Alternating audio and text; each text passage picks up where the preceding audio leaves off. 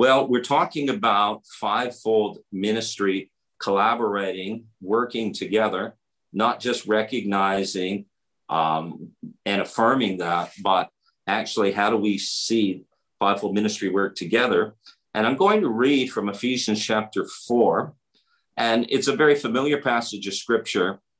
I'm going to read from the New Living Translation just because it's a little bit of a different perspective on that. The New Living Translation, Ephesians 4. I'm just going to start at verse 11. I know this is not in its context entirely in terms of the literary context of this passage, but it says that, and these are the gifts that Christ gave to the church, the apostles, the prophets, the evangelists, the pastors and teachers. Their responsibility, okay, guys, this is on the examination, so their responsibility is to equip God's people to do his work and build up the church, the body of Christ. This will continue until we all come to such unity in our faith and knowledge of God's Son that we will be mature in the Lord, measuring up to the full and complete standard of Christ. Then verse number 16, he makes the whole body, Jesus makes the whole body fit together perfectly. As each part does its own special work, it helps the other parts grow so that the whole body is healthy and growing and full of love. So that is the topic we're going to be looking at tonight. How does the fivefold ministry collaborate, work together to advance the kingdom of God on the earth? And our guest is David Balestri from New South Wales, Australia, in the Sydney area. David is he's an apostolic leader in the body of Christ, and he's the convener of the Australian Coalition of Apostolic Leaders. He also works and sits on the national leadership team of the Australian Prophetic Council. David works with senior pastors, networks, organizations in building functional and apostolic and prophetic structures and strategies for advancing the kingdom. David's also extensively involved in marketplace ministry and actually runs a ministry that has an impact globally. And you can go to the website to learn more about that. It's marketplaceinvasion.com.au, marketplaceinvasion.com.au. So, David, we welcome you to the broadcast or to the Zoom meeting, the Kingdom community. We're so glad that you're here to talk about this topic with us. And just take a moment and just tell us just briefly what is happening in Australia, what the Lord is doing, what you're seeing from your perspective as you labor in the harvest fields and in the ministry over there in Australia. We'd just love to hear from you. Sure. Thank you, Glenn. Thank you for that introduction. Such an honor to be on this virtual, I'll call it a virtual table, late, about October 2019. I was in Dallas, Texas, near where you are there, Glenn. And I was speaking at the Global Apostles Conference, Apostolic Conference for ICAL, for the International Coalition of Apostolic Leaders. And I remember I went upstairs after one of the sessions. I went upstairs to the global conveners room. John Kelly, great apostle, great man of God. And he started talking to me about would I take the leadership of the Australian Coalition of Apostolic Leaders. And so as we were discussing it, I said to Apostle John, I said to him, I would consider it. I'd prayerfully consider it. I said to John, but I have a revelation. This is October 2019. I said, I feel like I've got a revelation from the Lord that in the coming years, we're not going to be congregating around conferences so much anymore. Not that we won't have any, but it'll no longer be almost the only strategy of this apostolic message getting out. And I said to John, I said to him, I've got a revelation of tables and councils, not conferences, but tables and councils. So I said to him, if you make me the leader of the Australian Coalition, I'm going to dismantle the conference dynamic of the work, and I said I'm also going to dismantle the network aspect of the work as far as a network that you join. And I said to him, I will only hold it as a coalition of relationships between men and women of God that are aspirational to not just talk about apostolic and prophetic things, but to put their hand to the plow and actually manifest this dimension that we've been talking about at large now in the body of Christ as a resurgence for the last 25, 30 years. And, you know, he thought about it for a minute, which I appreciated, to consider what I was saying. And he said to me, you know, I've got a witness, Dave, that you're onto something, and I give you full rein to do that. Little did I know, of course, that COVID was around the corner, and, you know, the reality of conferences and physical gatherings for the most part were going to be shut down around the globe. But what did transpire, Glenn, was a willingness or a desire amongst church leaders to begin to sit at tables of not only conversation, but also considering what does it mean to apostolically collaborate, you know, with one another? Like, what does this look like? And to be careful to not think that we've been here before, you know, to go, well, we've done the fraternals, we've done the unity movements, yes, we have. And you know what? There was something that was produced out of those, and we've got to just bring honor to that. So I'm not boo-hooing that, except to say that what I believe is being charted in front of us, in front of the global church, is different. It is a change, a transition, not disconnected from where we've been, but also not limited to those dynamics. And so there's something more on the table. I'm convinced, actually, I got to tell you, I'm convinced that the next 10 years, that as in the 2020 to 2030, are going to set the course, I believe, for potentially the next 100 years for the body of Christ. Just like the early 1900s with Azusa Street, the Welsh Revival, set really the course of the century of the Holy Spirit in the outpourings and the charismatic renewal and everything we've seen. I believe that we're at a similar junction here, that the next 10 years, not so much this thing about the outpouring of the Spirit, but definitely the design, the governmental design and the outworking of how the body of Christ is going to be shaped.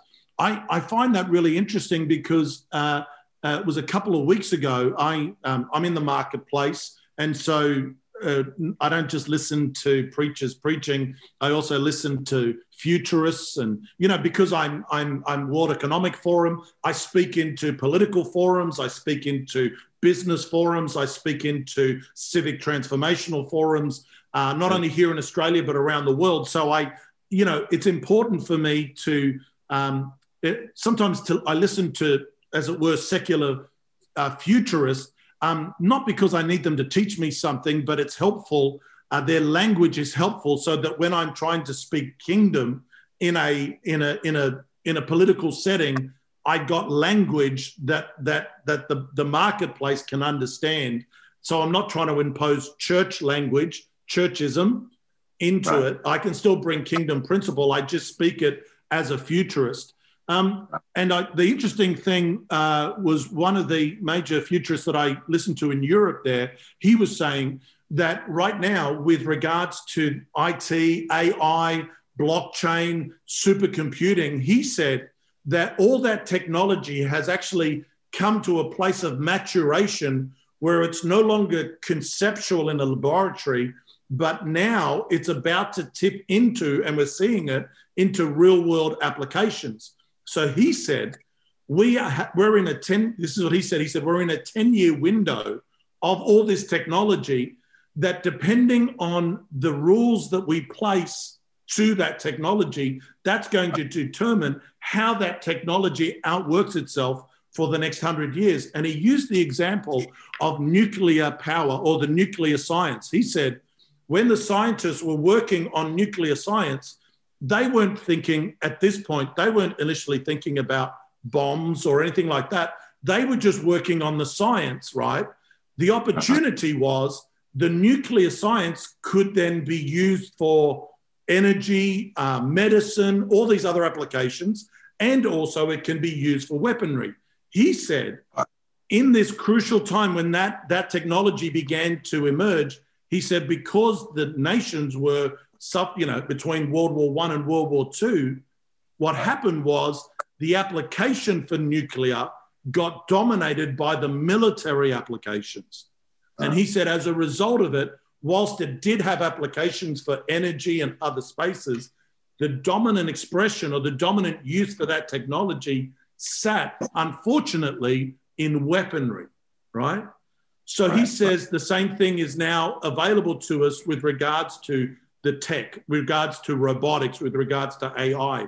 And he says, what he was calling for, he says, we need a global council of ethics for technology to be established to sit at the UN that will create a charter of how we're going to embrace this technology into the future. He said things like he said he believed the charter should have this thing that says we will never allow robotics to become self-automating outside of being controlled by humans, that they can make decisions, that robotics can make decisions for themselves, I just find that really intriguing because to some degree, I think that in the body of Christ, there's a negotiation going on right now.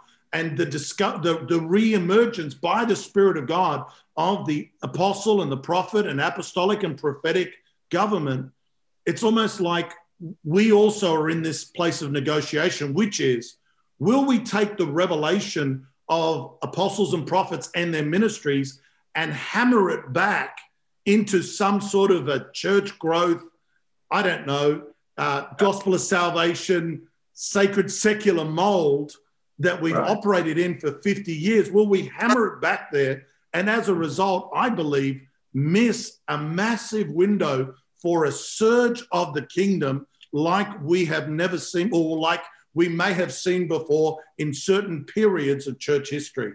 Will we see that? Or will we miss it respectfully? I mean, God's patient. Yeah. Will we miss it? And all of a sudden, this moment will have to return to a future generation because we didn't step up to the plate. So I think this whole discussion about apostles and prophets and fivefold teams and coming together and really figuring this out, it's an important discussion. It's actually, it's going to be a wrestle because the implications, they're really challenging. And we either going to change by revelation or by, persecution.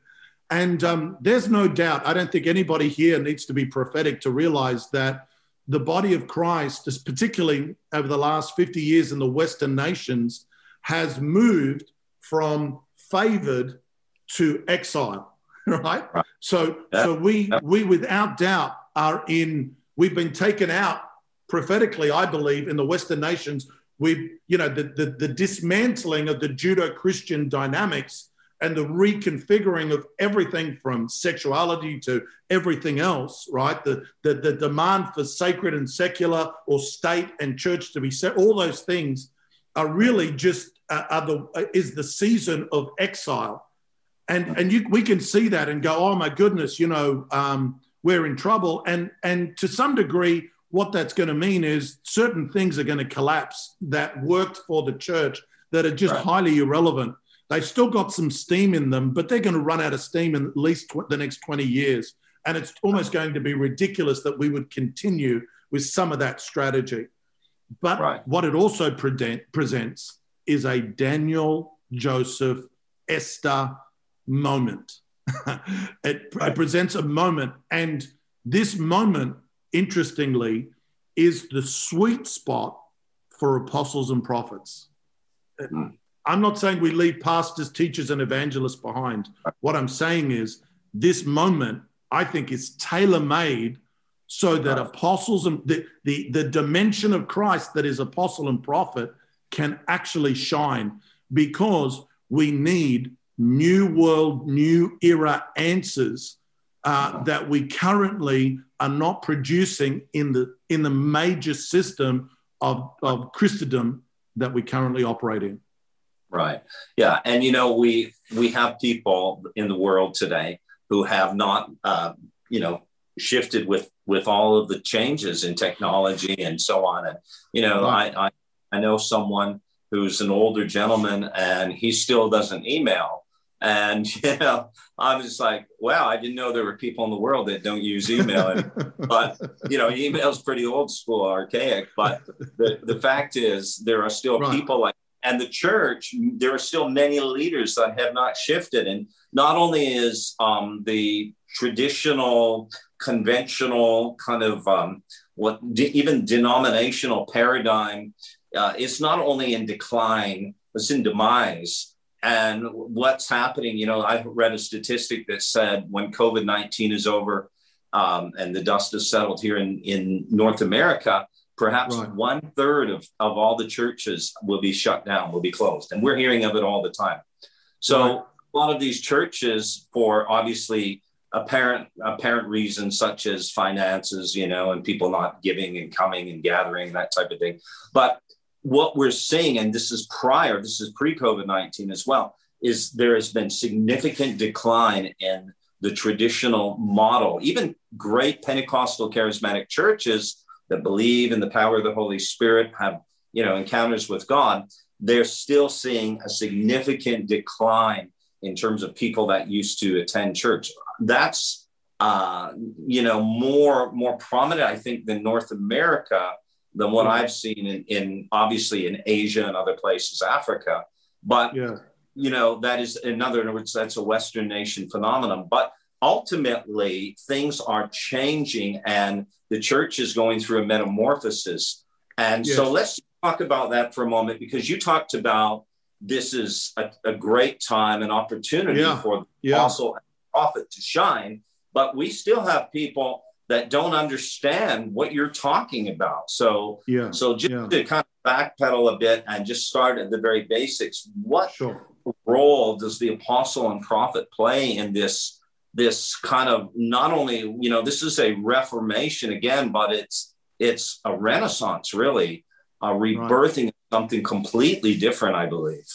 Yeah, that's great. Well, I mean, I think just in a macro sense, so for me, as I understand, people have said around apostle, the office of an apostle. And so I remember when I first heard the word apostle and I asked my senior minister what that meant, he told me that it meant a missionary in a foreign field that plants churches. That was his. Now, the reason that I asked him about it was I was in my early 20s and I was reading Ephesians 4. I'd only been saved only a handful of years. Ohio needs nurses now.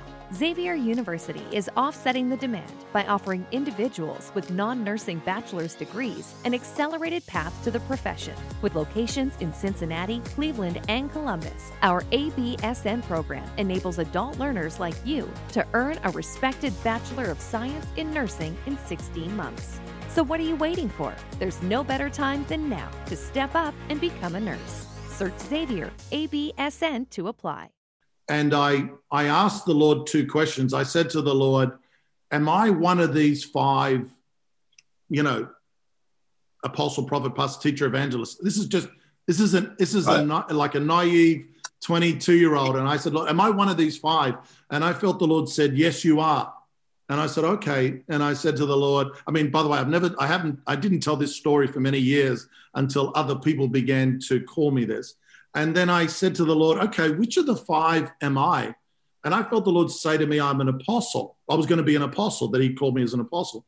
So I went to my pastor. I didn't tell him any of that. I just asked a theological question because I didn't know. So when he said it was a mission that plants churches overseas, it confused me, first off, because I'm a I'm a kidpreneur. I've been in business since I was 10 years old. So I'm wired for business. So it confused me that God was going to send me to the deepest, darkest jungles, potentially of Africa or the middle of Alaska, to plant churches. But I thought, whatever, let's do that. So I actually went and signed up as almost like an apprenticeship in the denomination I was part of, which was the AOG. At that time, I started making, and I told my wife, we had 2 children. I said to her, we're not going to have any more kids because I don't want 10 kids on the mission field. So let's stop with 2. And, let's start learning how to speak Eskimo or African or something. And so I pursued that for about a year and a half it didn't gel, it didn't gel in me. So that was the old notion. How I would say it today is this. Apostles are commissioned. And by the way, I believe, and maybe this might be controversial, but I believe men and women can be called as apostles, by the way. I believe God looks at the heart. I do too. Yeah, okay. And so I believe an apostle is called to unlock kingdom in a sphere, in a region, and in a people. Now, what that looks like, the unlocking of kingdom in a sphere of activity, in a geographical realm, and in a people, what that looks like has multifaceted applications. So maybe unlocking kingdom for this particular apostle might have to do with the strategy of planting churches, planting apostolic churches. Okay, I'm all for that. But what if unlocking kingdom, and say in my degree, I'm actually not called to plant churches. Sure. But I've launched more businesses through kingdom people than most people that I know. I don't say that to boast. I just say that to share a peculiar aspect of that. One of the businesses that I was formative in, right, is in this region, has over 300 staff today. It's only 6 years old. There's over 300 staff, ministers to over not only the families of the staff, but on top of that, with their clientele, another 2,000 families. They have 3 paid intercessors on staff, a paid chaplain on staff. They they spend several $100,000 a year on staff training that you and I, anyone here that read the curriculum, would understand that this staff training is all kingdom principles, values, dynamics of the kingdom, everything. And then they have they actually take their entire staff throughout the year. They spend hundreds of thousands of dollars to do this. They take their staff away on 2-day retreats, like an immersion into kingdom that is Babylonian language, but kingdom, right? And then they give them the option of they call it next level for their staff, which is where they unpack the whole gospel of the kingdom to them on a separate day and lead their staff and family members to Christ. They pay for this all the way through. They are, as a legacy family, they're one of the biggest givers. So all I'm saying to you is, I didn't plant a church. We planted an enterprise, and that enterprise is expanding the kingdom. Right. Just think about that. So the role of an apostle is to release kingdom. The application of that will be defined depending on the mandate that the apostle has. The word, without, because I don't want to teach here, I just want to show example. But one of the words for apostle is apostolos, right? And apostolos in Greece, for many years, the postal service of Greece was called the apostolos, right? Because it means the mailman, right? It means the mailman. Apostles carry the mail, the divine intention of God for a people, place, and a sphere within a particular time. Paul carried the mail of God for that season of his life as the early church was being expanded. That's what he talks about in the whole book of Ephesians, right? He talks about what was downloaded to him. So that to me is apostolic ministry. Is that all right? Do you want me to go on, Prophet? I was going to comment on, obviously the mail the mail they would have received back in that time, wouldn't be advertisements for something. I mean, these would be messages, important messages, of value and content. And so when you look at that in terms of the revelation that's imparted from an apostle, that's brilliant. Yeah. That's great. Thank you. Which is powerful when that dimension, which you've spoken about in Ephesians 4, that dimension is never supposed to be just held within inside the apostle. It's supposed to be imparted into the saints, so that ability of the saints to download the mail of God for their enterprises, for their workplaces, the revelation of God of how do I bring kingdom into my workplace, into my school, into my factory setting. Like, that's the apostolic dimension that's supposed to come inside of the saints as a result of apostolic ministry. Like, that's what everybody wants. We want that. So let's just move for a second to prophet. Okay. I think that we're in an interesting time. I think that the initial thrust of the resurgence of the office of the prophet, which precedes the 80s. I know a lot of people talk about the 80s, but come on, the Latter Rain Boys and some of the other guys, even denominationally, the apostolics were really championing, here in Australia in the 1960s, you've got the apostolics trying to figure out how to functionally operate with apostles and prophets working together. Their era. I was just going to say, the church that I pastored in Perth, that church came out of the first church that was started in Australia by the apostolics that came out of the Welsh revival. Welsh revival, right? First one, they came to Perth first, did a miracle, healing the sick and so on, and then they planted, and of course they were operating that way in terms of apostles and prophets. So I understand. Absolutely. I mean, the era in the 1920s in Wales and England and so on. Yeah. I mean, the era, which is the era all the time, is the moment you turn these graces into hierarchies. You always infect it and you kill it to some degree.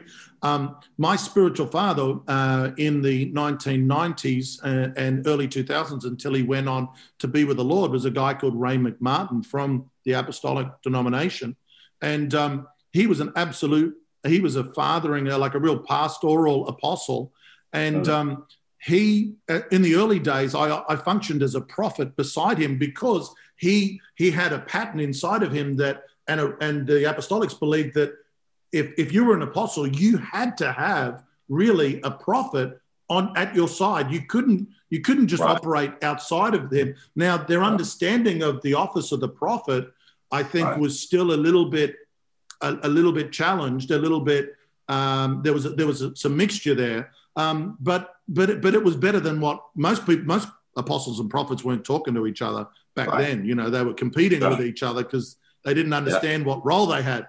So the office of a prophet. So, the office of a prophet, I think, has been highly confused in the body of Christ for at least 20 to 25 years. And what we've done is we have promoted people that have gifts of the prophetic, particularly word of wisdom, word of knowledge. And we've promoted those people as prophets, and we've hurt them.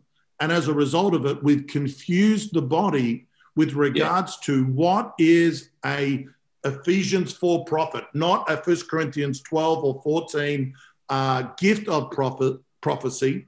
We've confused that. And so for the most part, I don't think most people understand what is an Ephesians 4 prophet. An Ephesians 4 prophet is, first of all, that's a leadership dimension in the body of Christ. So you can't be an Ephesians 4 prophet and not be the leader of anything. Can't be leading. You might be emerging, but you definitely, because you own a website and a Facebook page and you send out a blog once a day, doesn't make you an Ephesians 4 prophet if you're not within a leadership dynamic, particularly within a fivefold team. But a prophet, an Ephesians 4 prophet has a similar role similar and different role than the Old Testament prophets. The similarity is in the Old Testament, the prophets operated as covenant lawyers right? They had this ability, this revelation of where God was, where his people were, and what covenant they were in, and if that was in alignment. And the moment, because God never comes out of course, the covenant, he always operates in the covenant that he's in. But when the people of God would move away or wane or try and renegotiate in their hearts this covenant that they were in with God, the prophet's job was always to help the people locate God, understand where they were, and call them back into alignment, right? If you think about it like that. In a New Testament sense, in the New Covenant sense, the role of the prophet is the same. One of the primary roles of a New Testament prophet is to know where God is, understand the covenant we're in. That's why prophets should absolutely be planted in the word. I mean, the notion that prophets are highly planted in ethereal realms with no anchoring in great theology and revelation is ludicrous. How can you be a covenant lawyer and you don't even understand the covenant of grace that we're under? So in many respects, the role of a prophet is to continue to call the body of Christ into alignment to the covenant that they're in, and to warn the body when they're coming out of that covenant, or when they're renegotiating it or waning it or compromising it. So that the role of a New Testament prophet is correctional. It has exhortation, edification, and comfort, but they're not limited. Prophetic ministry is limited to those realms, but the office of the prophet is not.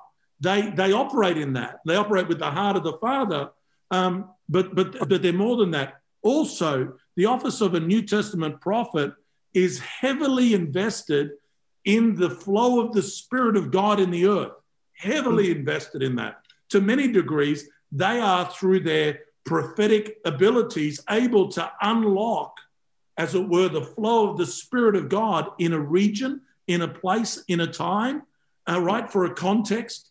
And to many degrees, prophets bring the river of God. If you think about it this way, prophets bring the river of God. Apostles help prophets to create the banks, the architecture that the river can flow well so that it can be channeled well. When a prophet doesn't stand next to an apostle appropriately, sometimes that prophet will flood everything and everyone drowns. When an apostle doesn't stand near prophets or work well with prophets, what they do, instead of creating these wonderful boundaries, they create a dam and they block everything up with overstructuring things, right? So they miss potentially some of the timings of God, not the ways of God. Apostles are great at seeing land. Prophets are great at seeing heart, right? So that's to me a bit of a defining of those two ministries. And that's great because you touched on obviously how they work together in tandem. And the truth is, I really believe when we look at this, like without saying any specific names of organizations or whatever, there's movements that emphasize the prophetic, the people that gather together. And as you said, many of them operate in the gift of prophecy, but not in the office of a prophet. Just a side note, Agabus, according to history, and just for those who are listening, according to history, was one of the 70 that Jesus sent out. And he also was one of the elders in the church in Jerusalem. So that's powerful, guys. He wasn't just some guy going around prophesying wherever he wanted. So that relationship with the apostles, that connection was there. But in terms of, you've got that extreme, and then you have those who are all apostles getting together. And this is just recently myself and another apostle, actually, we were talking about this. We said, we've been part of those meetings, and it's all about strategy, developing strategies. And they've cut off the flow of the Holy Spirit. There's very little talk about the supernatural and the power of God, And of course, I love Acts 19 when Paul went to Ephesus, and there's so much in that passage of scripture. But undeniably, the supernatural dimension of heaven coming to earth and the power of God with miracle signs and wonders was so evident, and it's the norm in the New Testament. Yes, absolutely. So how do we bring, especially when you talk about apostles and prophets in this season where things are changing so much, how do we bring the body of Christ along with us, so to speak? And I love, that we still have people that use the language of the sacred and the secular and marketplace and ministry, church ministry versus marketplace. We have to get rid of that dichotomy.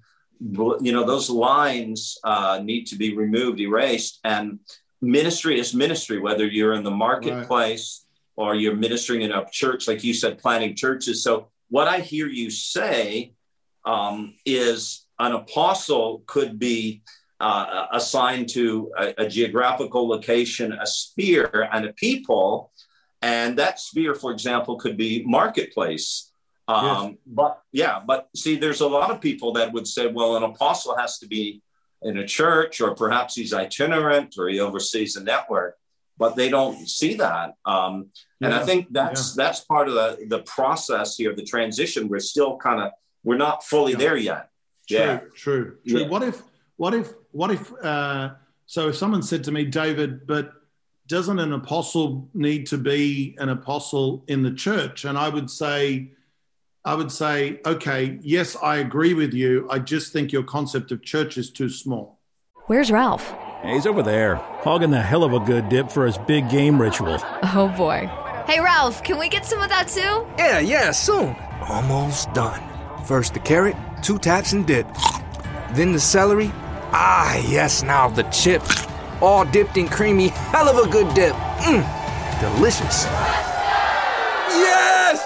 It worked! Get the dip made with real milk and cream that wins every time. Not just good, hell of a good. Okay. Right. Because if you're saying to me, if you're saying church in the sense of building on the corner, then I'm going to say to you, that's not big enough. That's not the 4 walls of the church. I think the Catholics had it to some degree where every priest believed that the city was their parish. Yes. Like, just think about that for a minute, right? That's pretty apostolic. That's the Catholics used to understand that. So I think that we've been so conditioned, local church, that look, most apostles are terrible in local church ministry. They're too boisterous. They muck everything up. The people are frustrated. The people are tired because the apostles always taking land, and the sheep want to eat grass in the corner. I remember with Pastor Ray. I remember that sometimes when he wouldn't travel, I'd travel with him a lot. When he wouldn't travel for a couple of months, his wife would say to him, "Don't you have an invitation to go somewhere? We're all tired, Ray. Just leave us alone." And so I just think I think it is a radical look. It's going to. I'm respectful. It's going to take us years to really get comfortable with the notion that an ascension ministry, apostle, prophet, pastor, teacher, or evangelist, could potentially not be the senior minister of a local church, or have a network of churches or an itinerant ministry to churches. One of the most anointed pastors, listen to this, ascension pastors that I know, actually pastors a city. He pastors the mayor. He pastors the police force. He pastors now, yes, he's a civic, he loves the civic thing and injustice. He's working to, all these. So he's a transformational guy. But, I could tell you stories. Let me give you this one. So I won't tell you where this guy's from, because just to protect him. So one of my consultancy clients, I consult to a guy who I would say would be one of the dominant apostle in his country. But this guy doesn't run a church. He owns the second largest agricultural business in that nation. Actually, his competitor is the prime minister, believe it or not. And this guy is working with a team of 4 others. One of them is a transformational pastor. The other one is an intercessor, like a head intercessor. Another one is a guy that is establishing houses of worship, like Davidic worship throughout the nation. And the 4th person that he's working with is a Catholic politician who's an economist, who carries a prophetic word that this guy will become the future prime minister of his nation. And my guy, the apostolic guy, he's a business guy. He is the influence and the bank. He's the money, right? He's an apostle. And they have an absolute 20-year vision to see that nation that they're a part of, which is not a godly nation today, transformed through multiple strategies that doesn't leave the formal church behind. Right. He's just not going to operate within the parameters of church conferencism or church plantism. He's not going to do that. Do you know, one of the things that this guy did in the early 2000s, long story, but the long story short was he connected a transformational guy that had a real passion to create life centers for, like, rehab centers for disenfranchised youth and that sort of thing. And through a series of providential events, he was able to buy, listen to this, the abandoned concentration camps in his nation, buy them off the government and refit them out to become these life centers of renewal for the youth in his nation. And it's not a pastor of a church at all. Right. That's an apostolic work. I mean, I'm telling you, it's an apostolic work. And I've just told you like one slither of this guy's story, you know. So I don't know, Glenn, I think we will hurt ourselves if we try and put apostles in this ecclesiastical box that we've become familiar with over the last 100 years.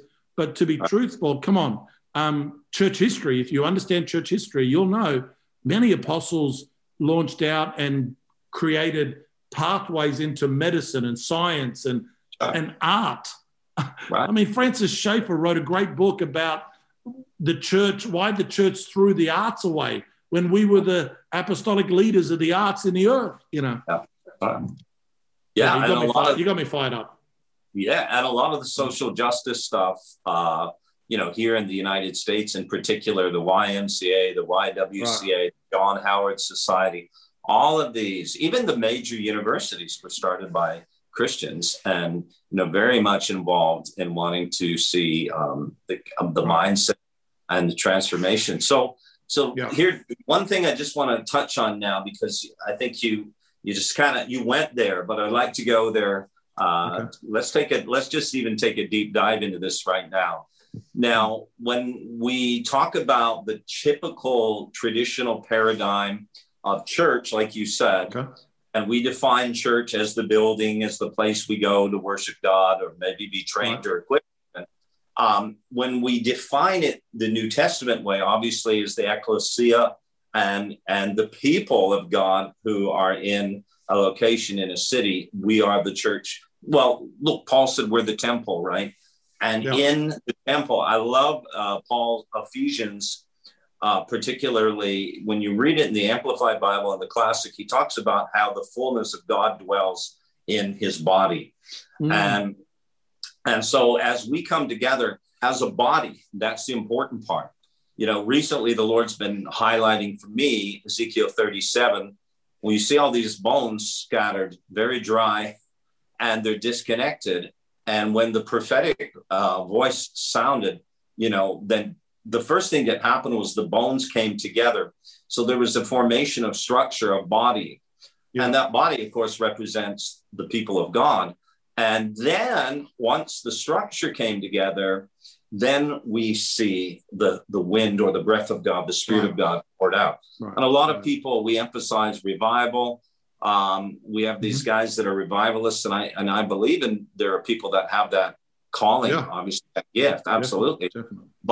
But in terms of the fivefold, you know, revivalist is, where does that fit? And then ultimately we have a lot of guys that are just kind of doing the revivalist thing, but then when we bring it together with the apostolic, with the prophetic, and then even the other fivefold, then we see that this is actually producing structure and spirit.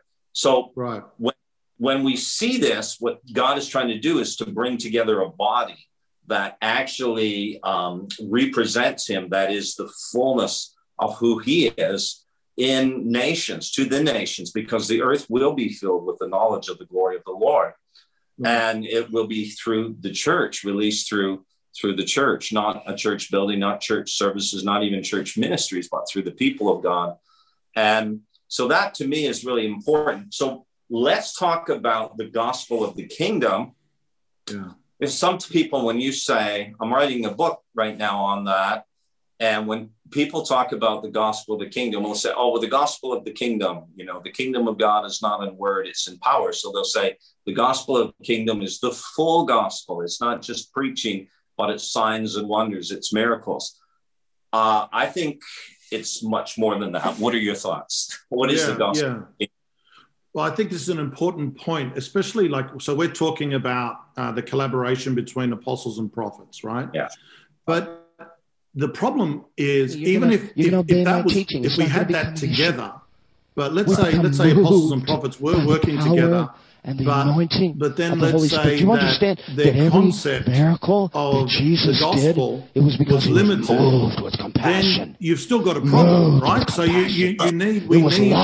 we need to have the kingdom understood. The times when he got angry, he was angry. You know what he was angry at? He was angry at what the devil Jesus' had work done on the cross to literally cause people to not experience of that men intimacy and women. So and is that it salvific relationship only? that God created them to Or know.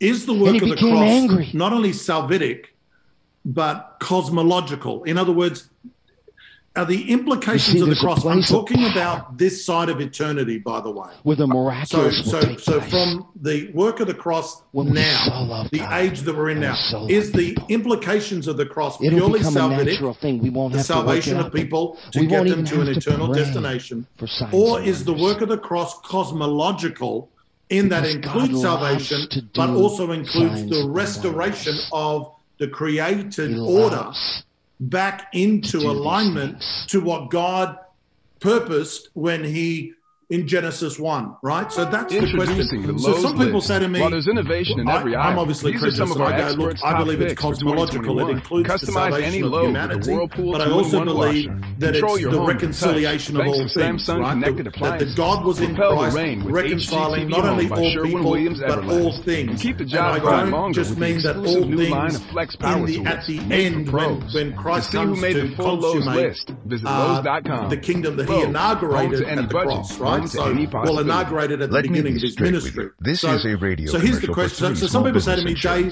you're overreaching when you suggest that. So while you you can't suggest see the that following God scene, just also know not that only this wants pet to store is save people, protected by but he fear. wants to Joe, did you leave disciple the snake tank nations, open? that he wants I don't to want to point disciple fingers, but cultures yes. and organizations and even spheres, right? And I say to them, okay, even, Luckily, I mean, they I have think this 3. has No implications fine print, just exceptional coverage. 3 is a I think this has product of Berkshire implications Hathaway to the Direct earth, Insurance the natural Company. earth as 3, we know it. no you know? nonsense, And just so common here's sense. what I said to them. I said to them, okay, so let's go to Genesis 3 and talk about the implications of sin. Let's talk about the implications of sin. Were the implications of sin, did it only affect human beings? Did it only affect Adam and Eve and their children? Or would you say that the effects of sin also touched the disruption of creation as we know it? And most people, if they're just sincere, would say, of course, sin affected everything, right? Including the cosmos. And I just go, so are you saying to me that Adam's act of sin is more powerful than Christ's work of redemption? Is that what you're saying to me? Because you're saying that Adam blew all this up, but in Christ, this is restored until fundamentally the end. When Adam sinned, the implications of his sin did not begin in eternity, like at the end of the age in eternity. They were immediate. They were in the earth. So Christ's redemption that is in the earth, that happened in the earth, has implications immediately for the earth. Now, in an ultimate sense, I'm with you. It's progressive. I'm not I'm not a dominionist in an ultimate sense or triumphalistic in, I'm not going to go into that era. But what I'm saying to you, so who decides how much of it gets redeemed? I think the church does. Right. I think the church in each generation gets to decide how much of the kingdom actually becomes established in the earth. Absolutely. I think the church picks that. And to the degree that we're in alignment to the kingdom, the degree that we're in order around the fivefold, right? And to the degree that we have the saints activated in their ministry roles, which, because here's the thing, as far as redeeming the earth, that's the job of the saints, right? Not the church leaders. Like if you think about who's at the coalface, it's not the church pastor on his pulpit on a Sunday speaking the sermon. Like he's an equipper. But the coalface people is the lady working in the government offices in your local region in an administration role, the school teacher working in the public school, the entrepreneur, with his landscaping business. He and she and they are at the coalface of this gospel of the kingdom. I mean, they're the Davids in the field, to be truthful. Sure. Absolutely. So that's kind of that's how I capture it from a kingdom perspective. That's great. Yeah. And just to add to what you're saying, the scripture says in Psalm 115:16, even the heavens are the Lord's, but the earth he's given to the children of God, sons of men. So that's, in the beginning, obviously, that was what Adam and Eve. Adam was given that authority. And yes. I refer to Luke 19:10, that Jesus came to seek and to save that which was lost. And some modern translations say basically those who are lost. But when you really look it up in the Greek, that's not what it says. It says that something impersonal, which was lost. That in Greek, it's literally that having been lost is what it says in the Greek. So the idea is we're coming to redeem that. And when you read the book of Acts, there are these examples where we see cities being shaken by the power of God and by the apostles. They moved in such power and authority. And then after that, of course, the process of discipleship. And, we refer to it as the whole invade, occupy, and transform, which the Romans did in a territory. So now I want people just to be clear that we're not talking here strictly on social transformation. No, we're not saying we just need to, deal with poverty, deal with injustice, deal with all these things. People they need Christ. They need to be born again. That's right.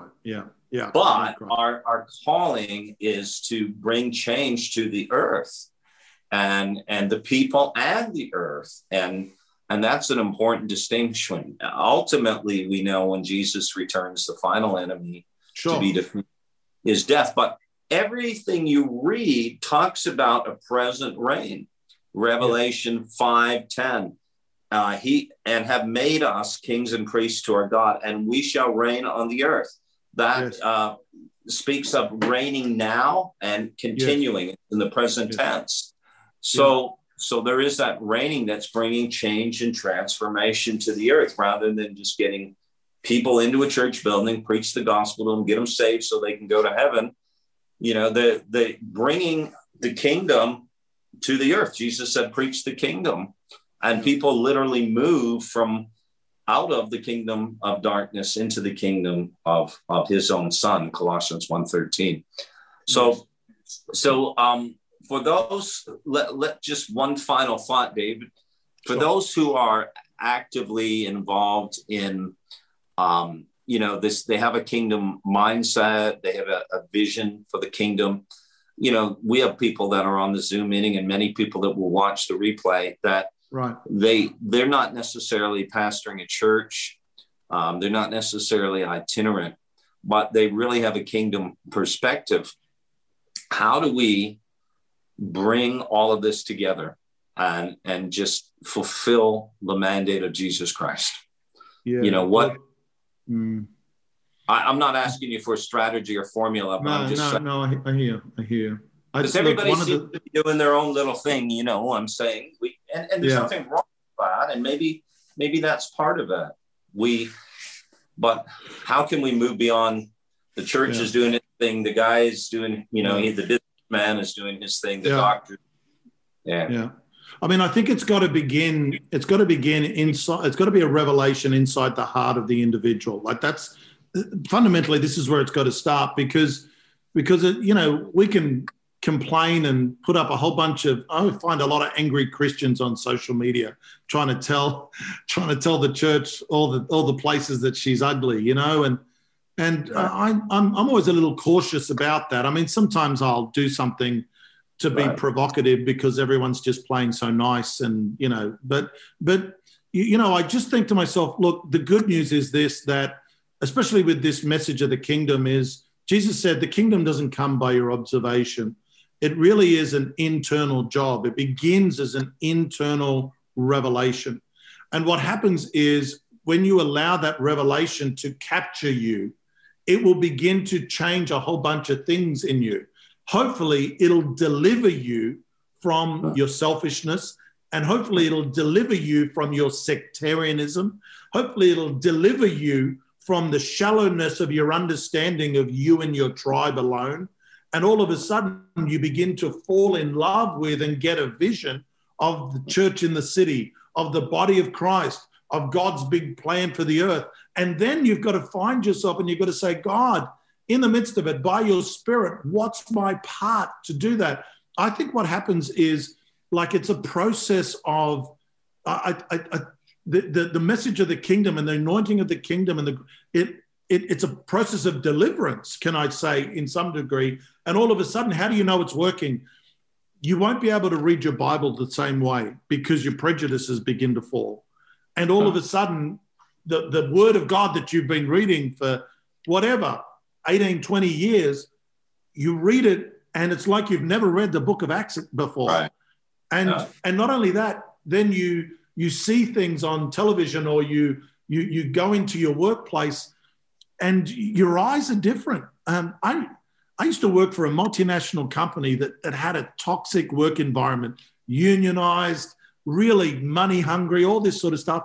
I used to complain to God every day when I walked in there. I used to say to God, why have you put me in Joseph's dungeon? You know, like, get me out of here. You know, I used to say to God, I'm ready for the palace. Get me out of here. So I remember one day I'm complaining in the car park. Now, I was like a middle manager in this organization. So, you know, I mean, so I'm in the car park complaining to God. God, I'm here again. When are you going to release me to the call of ministry? When are you going to release me? And I remember the Lord rebuked me in the car, like in the car park right then and there. And the Lord said to me, Dave, when you stop complaining, we're going to get on with what needs to happen here. And I said, well, now he's got my attention because it's like God's challenge. I said to God, so what's going to happen here? He said, I've brought you here every day to be a conduit of my kingdom, and all you do is complain and shut the kingdom inside of you. And he said to me, I remember the Lord said to me, the kingdom that you walk into there, which is Babylon, is it greater than the kingdom that I placed inside of you? And I said, no, Lord, I carry the dominant kingdom. Now, here's what I heard the Spirit of God say. I heard the Spirit of God say, then go and become the dominant principality in your work environment. Awesome. Go and become the dominant principality, the principality of the kingdom, and displace the one there. Do you know, that set me on a course. And what happened? I mean, miracles happened. All of a sudden, I was given favor to rescript the entire management training program for that multinational company. I built a 2-day program. It wasn't even my job. I built it. They gave it to me because I was getting the best results out of the workers because I was practicing kingdom principles of honor, respect, treating them as humans.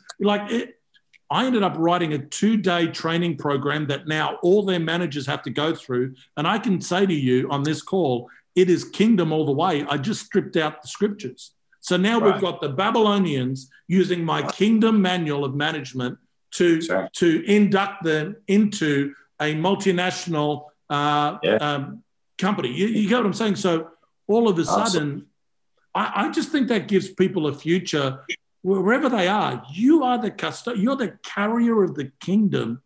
If you'll just agree with that, if you'll say, yes, Lord, now teach me how to do that. I think as far as strategies and plans, Glenn, that's going to come. It'll come, you know. That's brilliant. Thank you. And it's so true. Look, that was just full of really heavy revelation right there. It's so true that we are called to be the dominant principality wherever we go. So thank you for that. So guys, we want to just obviously give you a moment to respond to what David shared. Some of you guys from different parts of the world, it's important to use titles. So I'm going to call you Apostle David. And in other parts of the world, especially Australia, it's not so important. But just one of the things I throw out is the question is, what specifically, the one takeaway that you got from this for you guys? Just type it in the chat. What was something that really stuck out with you, a revelation that you received today? Just type that in the chat. And then the other question is, what are you going to do with what you heard today? What's one thing you can do? Just go ahead, type that in the chat as well. And then one question for David. We'll take maybe 2 or 3 questions if you have time, David. Sure. Yeah. No, I'm good. Yep. Okay. So we'll just take about 10 minutes longer. So Great. Go ahead, guys. If you have a particular question as well, just go ahead. And we want to make sure that would be something you get the opportunity. So what's the one takeaway? What are you going to do with what was shared today, the information? So Richard, very inspiring. Many thanks. Reminder to release what is inside of me, not what is in my head. Great. This has been one of the best discussions I've ever heard on the kingdom. Thank you, Apostle David and Glenn. Great. Yeah. Thank you. Yes. Can I just respond to that for a moment? Yes, Thank you, sir. Kevin. You don't know this. I was a very young man when I first met you in a revival meeting. And I have great respect for everything that you've done. And just to see you online today, I was actually I was a little scared, thought, don't stuff it up, Dave. Pastor Kevin's on online, but just thank you. That really does mean a lot from someone who I know is of your caliber. That means a lot. I really respect that. Right. Absolutely. And we're so honored to have Kevin as part of the team here. He's been contributing and doing a lot of the teaching and equipping too. A good personal friend of ours as well. We just love him. He's a great man of God. So guys, any particular questions? Keep the comments coming. David referenced the impression the church would be moving away from conferences, tables, and councils. I really bear witness. Right. Okay. Great comments. There's just things that can happen around like a virtual table and a physical table like this. And at the difference I would just say is tables are like this, where we're kind of extrapolating. Councils become more strategic moments where the outworking of what happened at the table, you get to that Jerusalem council. It seemed good to us in light of the revelation that's coming out of the tables. It seemed good to us that this might be the way forward. So, I think at conferences are wonderful for inspiration, but not a lot of conferring happens at conferences these days. It's usually just a bit of a preach fest, believe it or not. Yeah, no, that's great. Okay, one comment's mind-blowing, so much appreciated. My top take was about being a principality in our sphere. Great. Okay, one question I have is, can there be a hybridizing of ascension gifts? For example, can you be an apostle / prophet or... Yeah. Okay. I mean, Wagner wrestled with this a lot in a lot of his writings, and I probably agree with his. At the end of the day, the bottom line, he said, of course, someone can operate strongly in both, say, at the office of a prophet a prophet and an apostle, and which I probably would witness to that for myself. However, one of those gracings would be the dominant gracing, would be the peculiar gracing. And then, so you can have an apostle who's also a very strong prophetic gift. But I don't see that people carry like, oh, I'm an ascension evangelist and I'm an ascension teacher.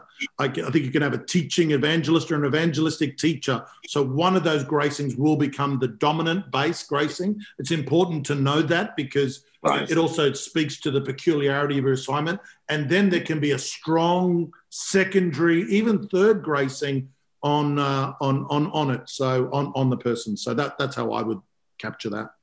Yeah, that's great. And, there are those who would also say that particularly the office of the apostle is, they flow in all five, but the dominant obviously is the apostle. There's times when you kind of touch on that. But I agree. I think, just knowing myself, I know my dominant gifting, then there's two other giftings that are quite strong as well in terms of the fivefold. So, but yeah, that's great. Okay. Comment here. We have to bring revelation in this move. I heard the words revelation or decimation. If we don't move in the present revelation, kingdom perspective would cause decimation, which is a drastic reduction in the strength or effectiveness of the body of Christ. Yeah. And someone else just commented on, while we may not set out to leave the church behind, we might pray that the church does not leave itself behind. Yeah. You're going to have every move of God, every restoration carries a dimension of vanguards and mavericks. It's what needs to happen. I mean, Jesus was a maverick and a vanguard, if you think about it. So were the apostles. And so the thing about it is, I think how God prepares us for that is, I really love the church. I'm telling you, when I was as a young man, I used to pray for power. I used to pray, God, give me your power. And I heard the Holy Spirit arrest me one day and say to me, I'm not going to do it. And I said, of course you're going to do it. That's what you do. You Holy Spirit, and I felt the Holy Spirit said, I'm not going to do it until you ask me to give you my love for my body. Because you with power, without loving my body like I love it, will hurt my body with my power, Right. And yes, it's hard sometimes. People get upset when because people accuse me to go, oh, you're just trying to dismantle, you're negative against. I love the church. I love the church. Oh man, I do. I just like I love my kids. And if I see my kids doing something that limits them, and I can see a better way forward, I'm going to champion that way forward, not because I don't love them, but because there's a better way. And I think that's what the Holy Spirit's leading us into in this time. Yeah, no, that's great. And again, it really, when you talk about loving the church, of course, the problem is that we have this too narrow of a definition of the church, and of course we love the gathering of the saints to worship the Lord, to pray, preaching and teaching. That's so important, but that in itself is not the church. The church is much, much more than that. So absolutely. And it's so good that you said that, because there are many right now who have that attitude, unfortunately, well, I had a bad experience, I'm not going to be part of it. And we work with people that have house churches, and that's one of the things we make sure is that spirit isn't prevalent. Yeah. So the body of Christ is his bride, and we are part of it. So, that's great. Mm-hmm. Yeah, great. Well, thank you for sharing that. One last question. Is there someone who has one last question we'll take while you're typing away? Let me just say thank you guys for joining. And again, if you'd like to receive our updates, we have a great session coming up in early July where we have a prophet who will be joining us, who will be just ministering, talking a bit about the office of the prophet and the prophetic and how it fits in to this season in particular in the body of Christ, but also doing some ministry. Just a night of really encouragement. So that's coming up. If you want to know, go to awakenations.org and enter your email address, and we'll get a hold of you guys and give you updates. Kingdom Community Facebook group, you can join that as well. We have information there. And David, how do people learn more about what you're doing? Yeah, look, the easiest way, I'm pretty active on Facebook and Instagram, so just my name. I've got some websites, but if you link to me on social media and just ask me, I can send you those links. I throw a bunch of stuff up on YouTube for free, just videos of some of this, especially the marketplace stuff. It's something that most people don't hear in their churches a lot. So I do that as just really trying to get, I'm not trying to sell anything. I'm just trying to get the message out there, as much as I possibly can. So social media, Google my name into YouTube and you'll find a bunch of stuff there as well. And then, most of that stuff will have links to my websites. I do newpropheticdimension.com is one of my websites. The marketplaceinvasion.com.au is another. I run a consultancy business called Elite Human Development, which is my personal consultancy. I consult with kingdom business people, Australia, New Zealand, and then throughout Europe and America as well. So it's all around the world now. And, that's a bit more specialized and, so they're kind of the different channels you can reach out to me through. Right. Wow, that's awesome. Great. Incredible. Thank you so much. What an incredible session. We really appreciate your time and what you've imparted. Amazing. I know a lot of people are going to be talking. This video will be watched over and over again. I know that for a fact. Great. So thank you for your time and your servant's heart. We really appreciate it, Dave. And let's just pray for Apostle David right now. Lord, we just thank you for your servant. We thank you for what you have called him to do. And we know, Lord God, that he is in a season, Lord, where he is seeing much fruit, Lord. I just thank you that this is a season of convergence for him, Lord, where things are coming together and doors are opening, Lord. And I just pray, Father, that you would just continue to give him the wisdom and the grace and the discernment, Father, that he needs, the judgment, Lord, to be able to walk in a way that he's truly following you, Lord. So we thank you and we speak a blessing over his life, his family, his ministry, Lord God, in all the different facets of ministry, Lord, the apostolic, the prophetic, the marketplace, and consulting, and so on. Lord, we thank you for that. And we just give you glory and honor. We thank you for your son. We thank you for your servant in the name of Jesus. And we give you glory, Lord. Amen. Amen. Amen. Thank you. Thank you so much for your prayers. Yeah. Awesome. Thank you. Okay. Well, we'll look forward to hearing from you again. Yes. And bless you guys. All you Aussies over there, we bless you guys. We miss you heaps. I want to come back, but it doesn't sound like the borders are going to be opening anytime soon. Anyway. All right. Thank you. Have a good night or good day, everyone. Blessings. Now extended through January 14th, join a clean and spacious Planet Fitness for zero enrollment and only $10 a month. With tons of equipment and free fitness training, it's the perfect place for everybody to work out. Even me, mister. I'm so stressed I grind my teeth more than most people grind coffee. Especially you. Give your anxiety-clenched jaw a rest. My molars will be so happy. Start feeling fit-tacular today.